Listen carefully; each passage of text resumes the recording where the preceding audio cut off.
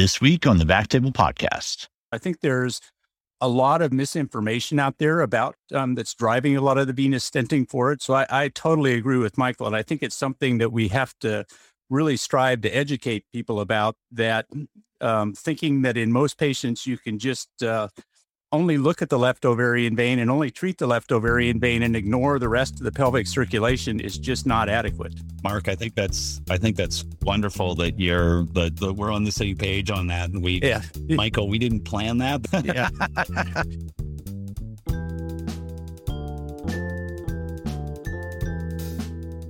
Welcome to the Backtable Podcast, your source for all things endovascular and otherwise minimally invasive. You can find all previous episodes of the podcast on iTunes, Spotify, or backtable.com.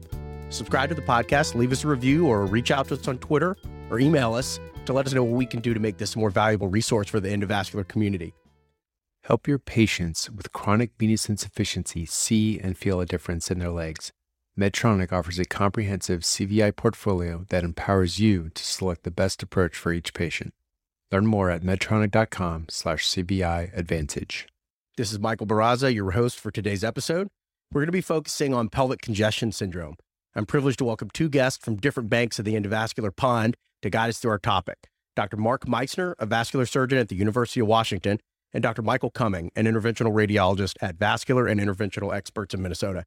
Gentlemen, thank you for sharing your time and expertise. It's an honor to have you on the podcast. Thank you. My pleasure. It's a pleasure to be here. I should say for Dr. Cumming, it's an honor to have you back. You know, for our listeners, Michael joined us about a year ago for a discussion on the role of IVUS and evaluating and treating iliac vein compression. And we touched on pelvic congestion syndrome a little bit then, and we did as well in an earlier podcast with Brooke Spencer, but this is our first time really focusing specifically on this complex topic and reviewing it in detail. Before we dive into the weeds of PCS, let's hear a little bit more about, where you all are, what you're doing. Dr. Cumming, I know where you are and what you're doing, but for the sake of our listeners, tell us about your practice model and where pelvic congestion syndrome fits into it. So I just opened a new vascular center with my partner, Dr. Shell Wolf, and we're just putting the finishing touches on our new 7,000 square foot facility, which comes with an overhead C-arm, CT, and a non-invasive lab. We're partnered with a large multi-specialty independent medical group practice of about 200 physicians. And we live in our own silo and have a lot of autonomy, and which allows us to practice and run things the way we like. So it's a great setup. What about you, Dr. Meister? Are you primarily in the hospital setting at the University of Washington? I go back and forth in that my practice has always been about 60% venous, but for the last 4 or 5 years, it's been purely venous as it's gotten too busy and I don't do any arterial work anymore. But I go back and forth between working in our main campus in the interventional radiology department, and then we have a clinic-based facility at our other campus that has procedure rooms for doing superficial venous procedures in, as well as a OBL for doing fluoroscopically guided procedures in. And I sort of, based on how complicated they are and the imaging requirements, will go back and forth between the OBL and the fixed imaging in the hospital. Understood. So you've developed a reputation in the endovascular community as an expert in treating, pelvic congestion syndrome, nutcracker syndrome, venous malformations. And, I'll preface this with the caveat that in, the major endovascular specialties, all education, politics, and turf are local. But for the sake of discussion, at least in the areas I've worked, there aren't a lot of vascular surgeons treating pelvic congestion syndrome and venous malformations. So how did this become part of your practice and how has it evolved? I was extremely fortunate in that, I did a research fellowship when I was a vascular surgery fellow with Gene Strandness, who sort of steered me along a career pathway in venous disease. And I did that for about 15 years. And then when vascular surgeons became interested in catheter-based procedures, we had what I consider a great local solution to it, which was any vascular surgeons who wanted to do catheter-based procedures had to do an abbreviated IR fellowship. So I spent 6 months as an IR fellow at the age of about 46 or 47 and going back and training in the we were initially supposed to do the full spectrum of catheter-based procedures, but as time went along, there was really no need for me to do any of that. But I really had great mentorship from a few of the radiologists who trained me, and I'll say specifically some of the people I worked with were Tori Andrews and Tom Burdick and Sandeep Vaidya, who were just great mentors. And I learned the basics of how to treat pelvic congestion from them, as well as malformations. And the malformations have sort of continued. We have a multidisciplinary malformations practice that includes myself and two of my interventional radiology partners, Sandeep Vaidya and Chris Ingraham. We see all the patients together in clinic. We call in plastic surgeons and orthopedic surgeons as needed. And then we do all of the procedures together, which works well in an academic center where we're not so economically driven because we just rotate the billing for them. But we do all of the procedures, see all the patients together. So it's really sort of a dream practice where, I work on a daily basis in the interventional radiology suite with my IR partners as well. That's awesome, and great experience for trainees on both sides as well. Yes. So moving ahead to pelvic congestion syndrome, Michael, I'm going to ask you to, give us some of the basics as first, because, as you pointed out, we could spend hours just talking about the diagnosis of pelvic congestion syndrome. We'll get into that more, but let's just start with some of the basics. Michael, can you tell us a little bit about, the basic pathophysiology of pelvic congestion syndrome? Wow, I don't even know if we could agree on that. Yeah. The fundamentals, right, are that there's, if you agree with the term pelvic venous hypertension, which is responsible for the symptoms in the pelvis, and, which comes down to pelvic venous insufficiency and ovarian vein reflux. Certainly that was our original thinking of the disease. I think now as we've learned more and understand the different types of pelvic congestion and how to treat them, that we're really at the scratching the surface of the things that we need to know how to diagnose this disease and then treat this disease and to select patients appropriately. What are some of the typical manifestations of this?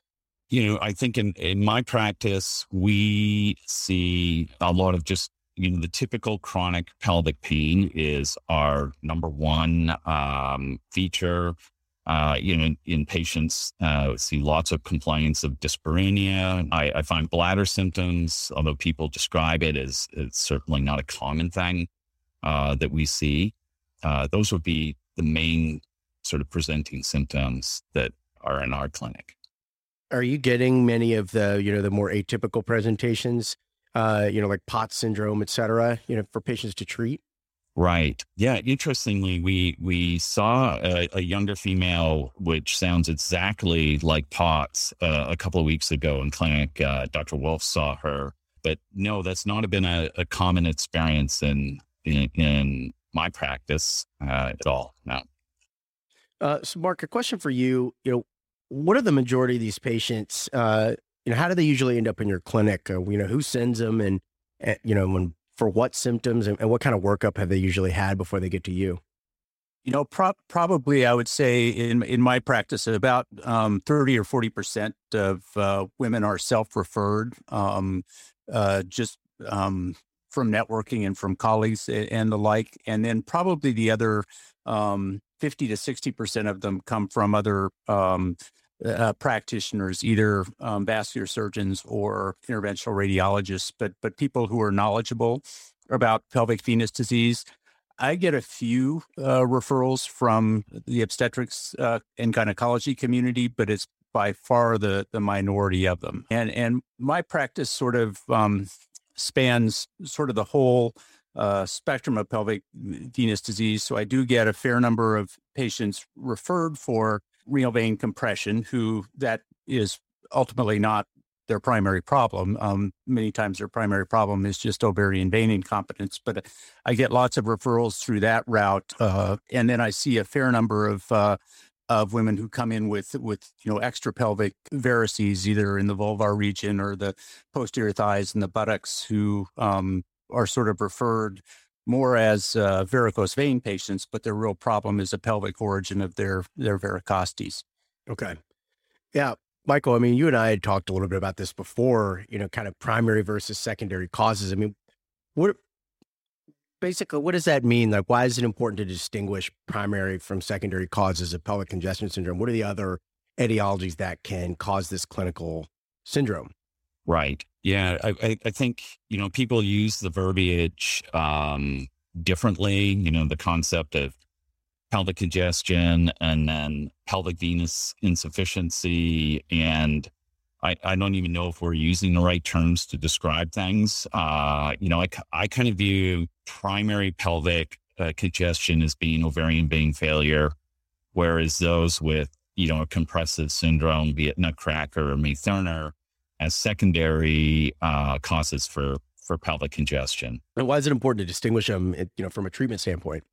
Well, that's a great point, and it actually raises, some really interesting questions about the best way to treat some of these patients. If you have, for instance, a patient with May-Thurner and they have, symptoms of pelvic congestion, the question then is the primary treatment venous stenting, or do you go ahead and do embolization as your primary treatment, or do you do both at the same time?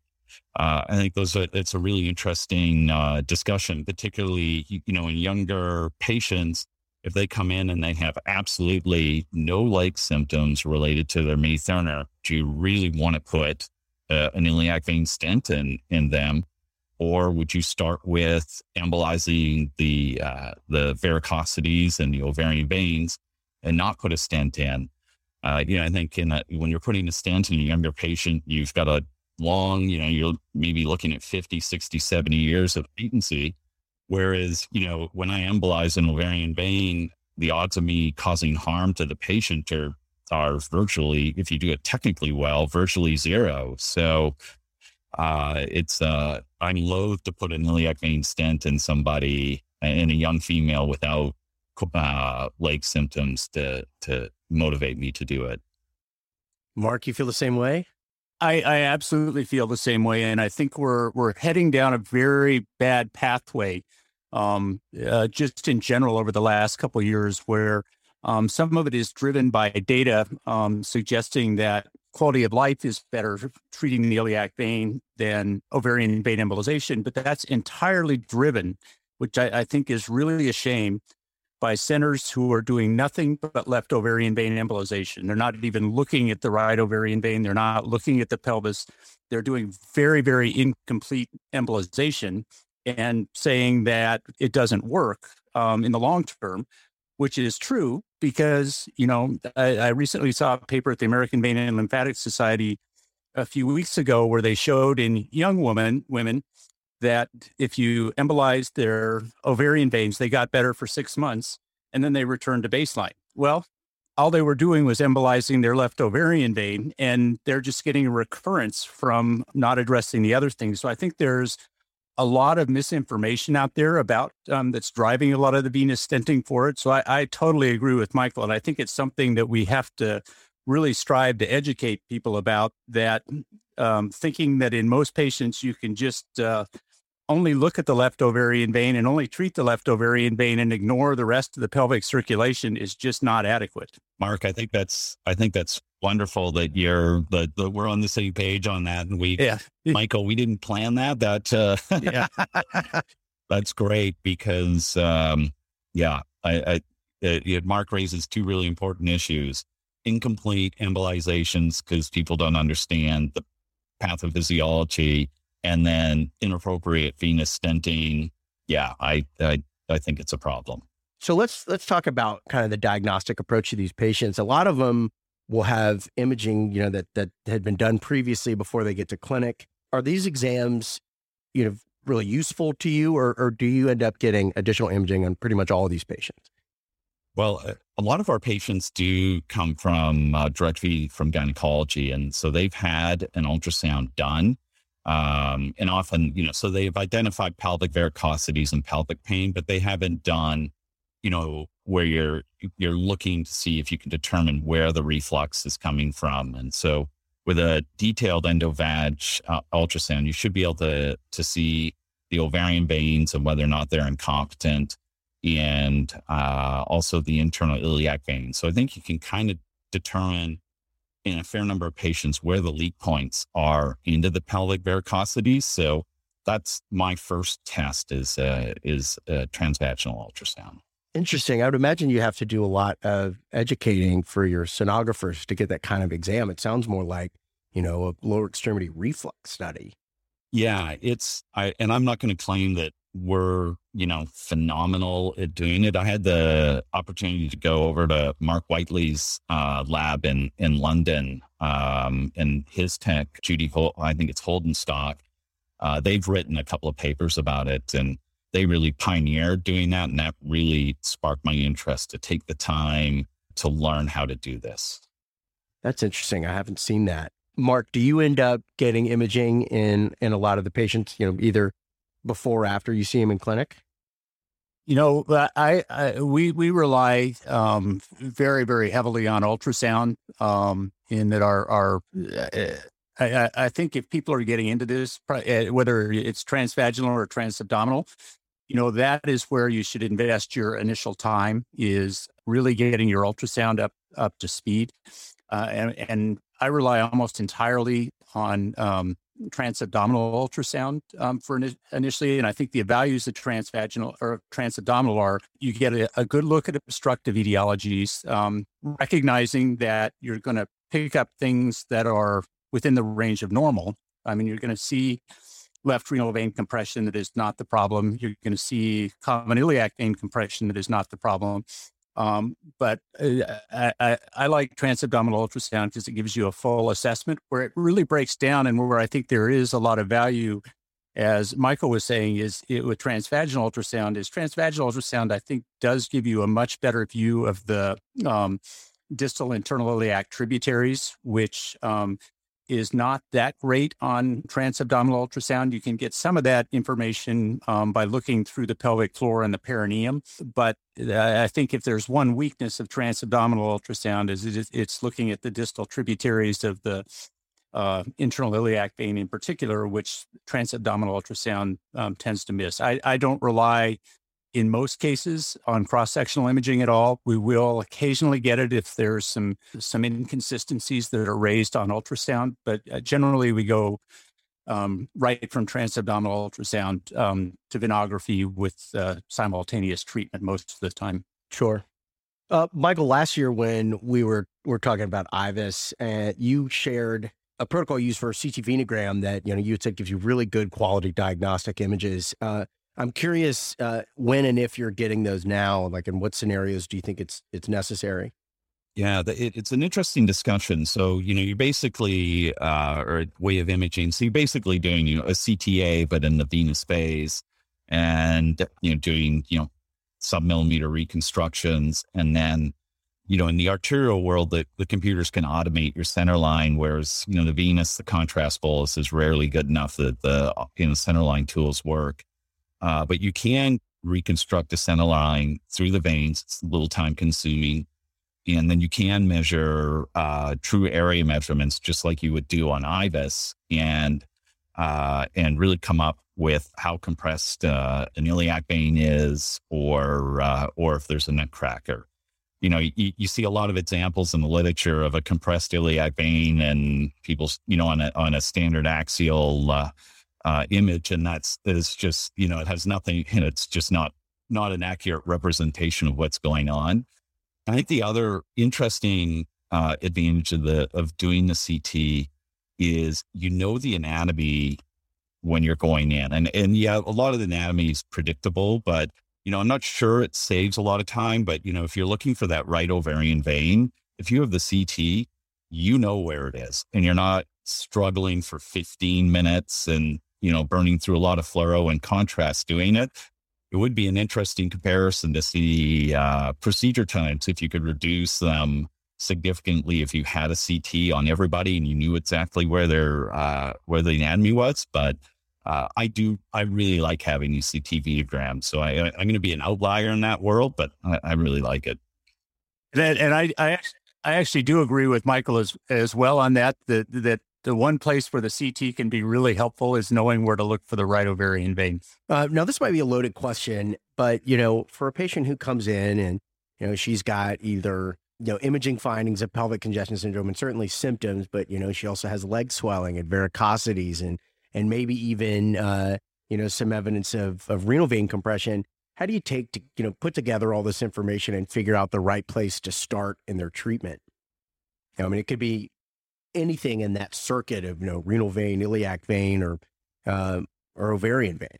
I will tell you that the overwhelming place to start is just with the patient's demographics and history. Sure. Mostly because if you look at it, and I even the older series in the literature I think are accurate in that I think most women, which is most of the patients I see anyway, who present with chronic pelvic pain of venous origin is from ovarian internal iliac incompetence. And those patients are the 20 to 30-year-old young patients, usually multiparous, and that should point you in that direction. On the other hand, symptoms related to primary ovarian vein incompetence are pretty rare in nulliparous women. So if a woman comes and has never been pregnant off the start, it ought to guide you in a different direction. And the same goes for postmenopausal women. Many of the symptoms related to primary ovarian internal iliac vein incompetence do get better with menopause. Not always. You do see some women with that, but it ought to point you in a different direction if they're postmenopausal. And then look at concurrent leg symptoms. Are they complaining of heaviness and achiness in their legs? And I think if you look, as Michael was talking about previously, some of the iliac vein stenting for pelvic symptoms, 60 or 70% of those women are walking into the office with leg complaints. And then when they're questioned, they say, oh yeah, I have some pelvic pain and things like that. And in all of those series, it's a much older population. You look at most of the women presenting with primary ovarian vein incompetence, the average age is usually in the early 30s in most of the series.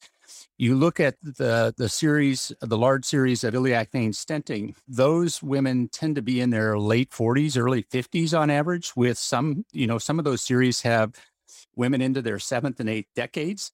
And those aren't the patients that I'm seeing who are 20 and 30 years old walking in with primary pelvic pain and no leg symptoms. So I think, a good history can point you in the right direction to start with. And that probably is the most worthwhile thing in guiding you what to look at. And then I look, as I mentioned, a lot at the ultrasound, understanding that you're going to see, and the same thing goes for cross-sectional imaging, you're going to see things that are really a range of normal with some patients with left renal vein compression, some patients with common iliac vein compression. And just because you see those on an imaging study, whether it be cross-sectional imaging or ultrasound, doesn't necessarily mean that that's the culprit. So I think you have to marry the imaging findings with the clinical history as well.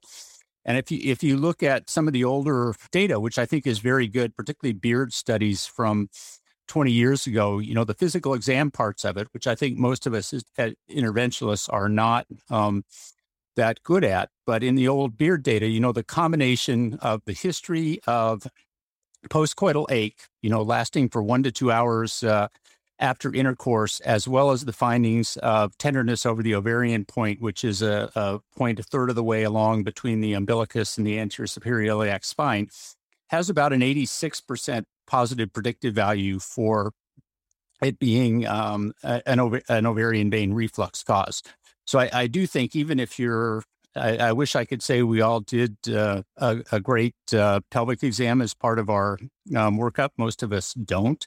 But I do think, you at least ought to palpate the abdomen and see if they have tenderness over the ovarian point and correlating that with the history. And I think issues such as postcoital pain are really valuable in discerning, potential venous etiologies of pelvic congestion. Right on. That's really useful. It sounds like you both have a really reliable system or algorithm in making a pretty confident diagnosis.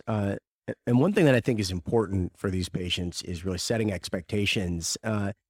And Michael, I'm curious just how you go about doing this. I mean, these patients often have, pretty vague symptoms. The pathophysiology can be complex, and these are patients that have a history of being challenging to treat. It's how a lot of them end up in our clinic. How do you frame goals and expectations of treatment for these patients? Yeah, that's really tough, Mike. When you look at, say, a claudicator, someone that comes in with exertional leg pain, you pop them on the treadmill, their ABI goes from 0.8 to 0.3. When you fix their SFA occlusion, they're going to be happy with you, probably 99 out of 100 times.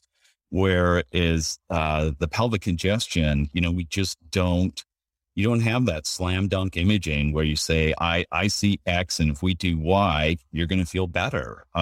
So it is really tough, and expectation setting is really important in these patients, and also the potential for a second procedure after the first one. So I tend to downplay, or I tend to say there's good 50-75% chance we're going to make X better, but I think it's really hard, at least in my experience, to predict with confidence that you're going to make somebody feel better.